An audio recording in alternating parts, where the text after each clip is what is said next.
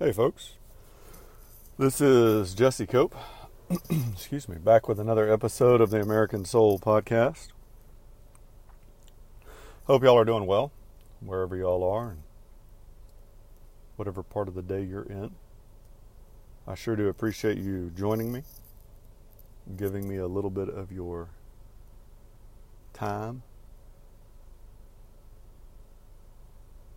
I know y'all are probably being pulled in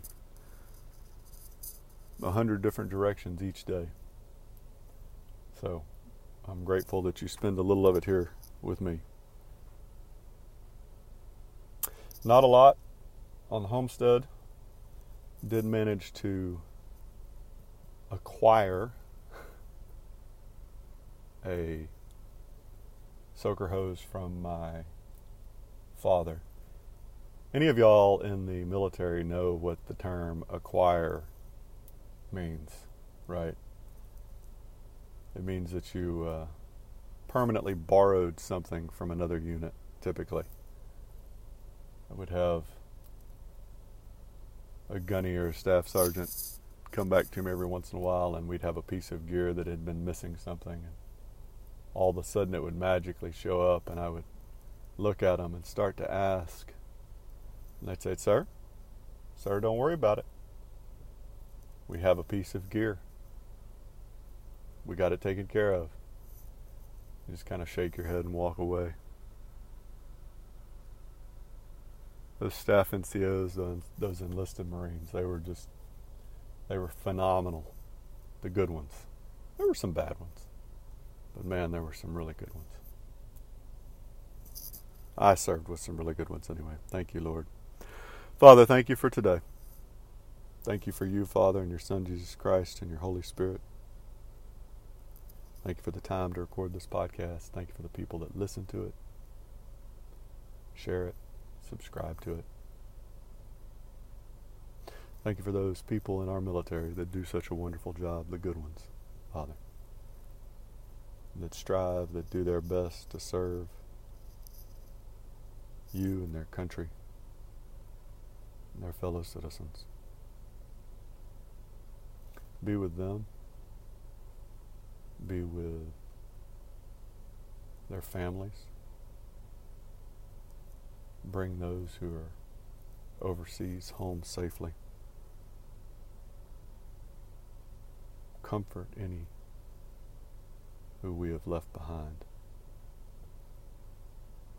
Bring them home safe, please, Father. And guide my words today here, Father, please. In your Son's name we pray. Amen. So we're going to go back into Churchill. We started this series in the last episode. Talked about the parallels between the modern American left and German citizens supporting the Nazis in the 1920s and 30s, as well as the comparison between a lot of your British citizens in the 1920s and 30s, and a lot of people today in America on the patriot conservative side. We read a quote from Churchill, kind of talking about, well, not kind of, but specifically talking about the greatest danger lying within, as well as one from Abraham Lincoln's Lyceum speech back in 1838. And so, part of this danger within today in America is that you have, I want to say good men and women, but I also don't want to say that, because you can't really be good when you're encouraging or allowing, negotiating with, accommodating, appeasing evil, right? In that moment, at least, you're not being good. We're just being a coward. And any of y'all that are really honest, whether you're students that are listening, whether you're adults, you know those moments in your life when You know what you ought to be doing, but you don't want to do it. And we start to try and find excuses, and we grasp at straws, and we hope that if we just wait long enough, or if we're just quiet enough, or if we just bend the rules just a little, the problem will go away. And it never does. And yet we continue to function that way. We have to train ourselves out of it. And the same is true of one nation to another. Appeasement, trying to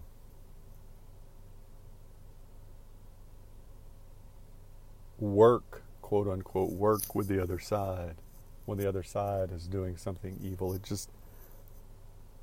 It never works. Historically, it doesn't work. You can't negotiate with people that stand for evil values because they're never going to stop.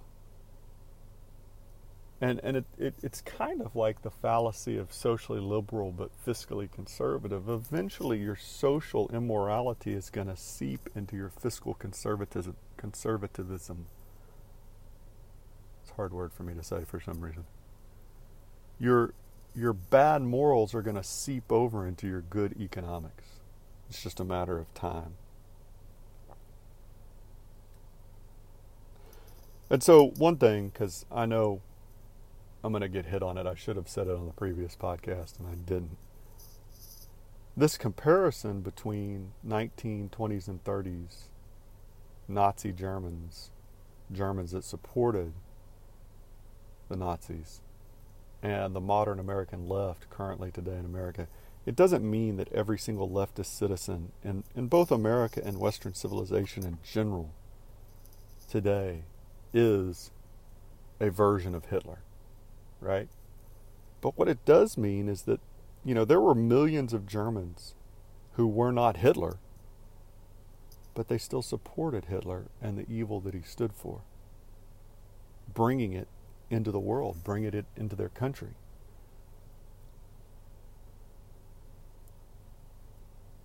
And so we're going to read through a couple quotes here out of this Manchester biography. This is the second volume that Manchester wrote in his biography on Winston Churchill, and really takes place predominantly in the 1930s when Churchill was really alone, which is the title of the book, when he was really the only one that was calling out Hitler and what was going on there.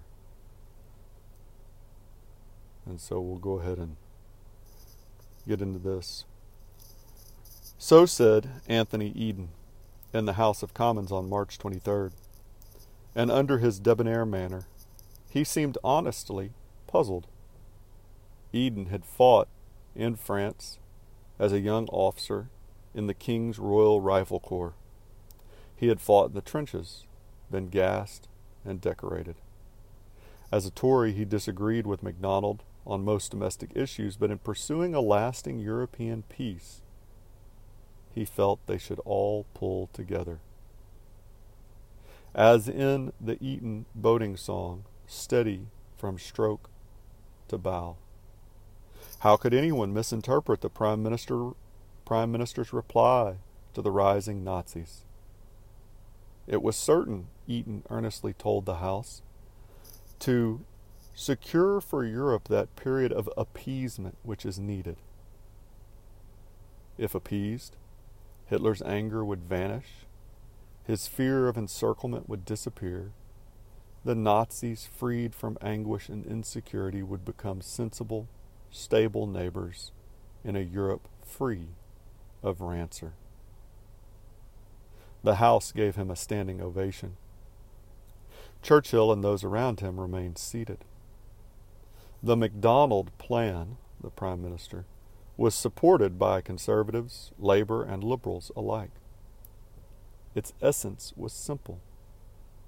The Nazis were entitled to bear arms. At the same time, Germany's former enemies should take the first long steps toward disarmament. and the first country to spike its gun should be the aggressive, martial, bellicose country, France.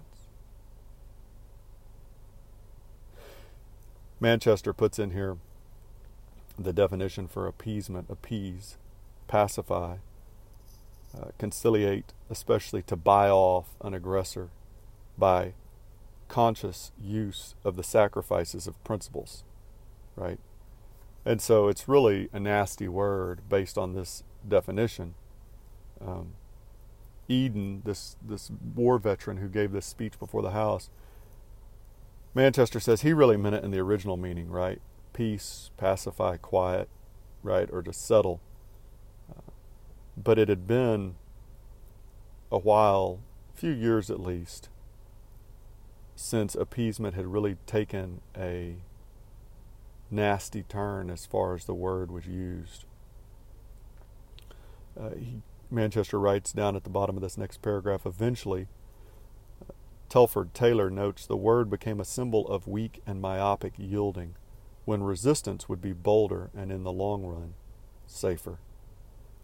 It's just kind of, and there's a little history in here. Manchester just, if you get a chance, if you're interested in biographies and history, it's just, man, it's a phenomenal resource.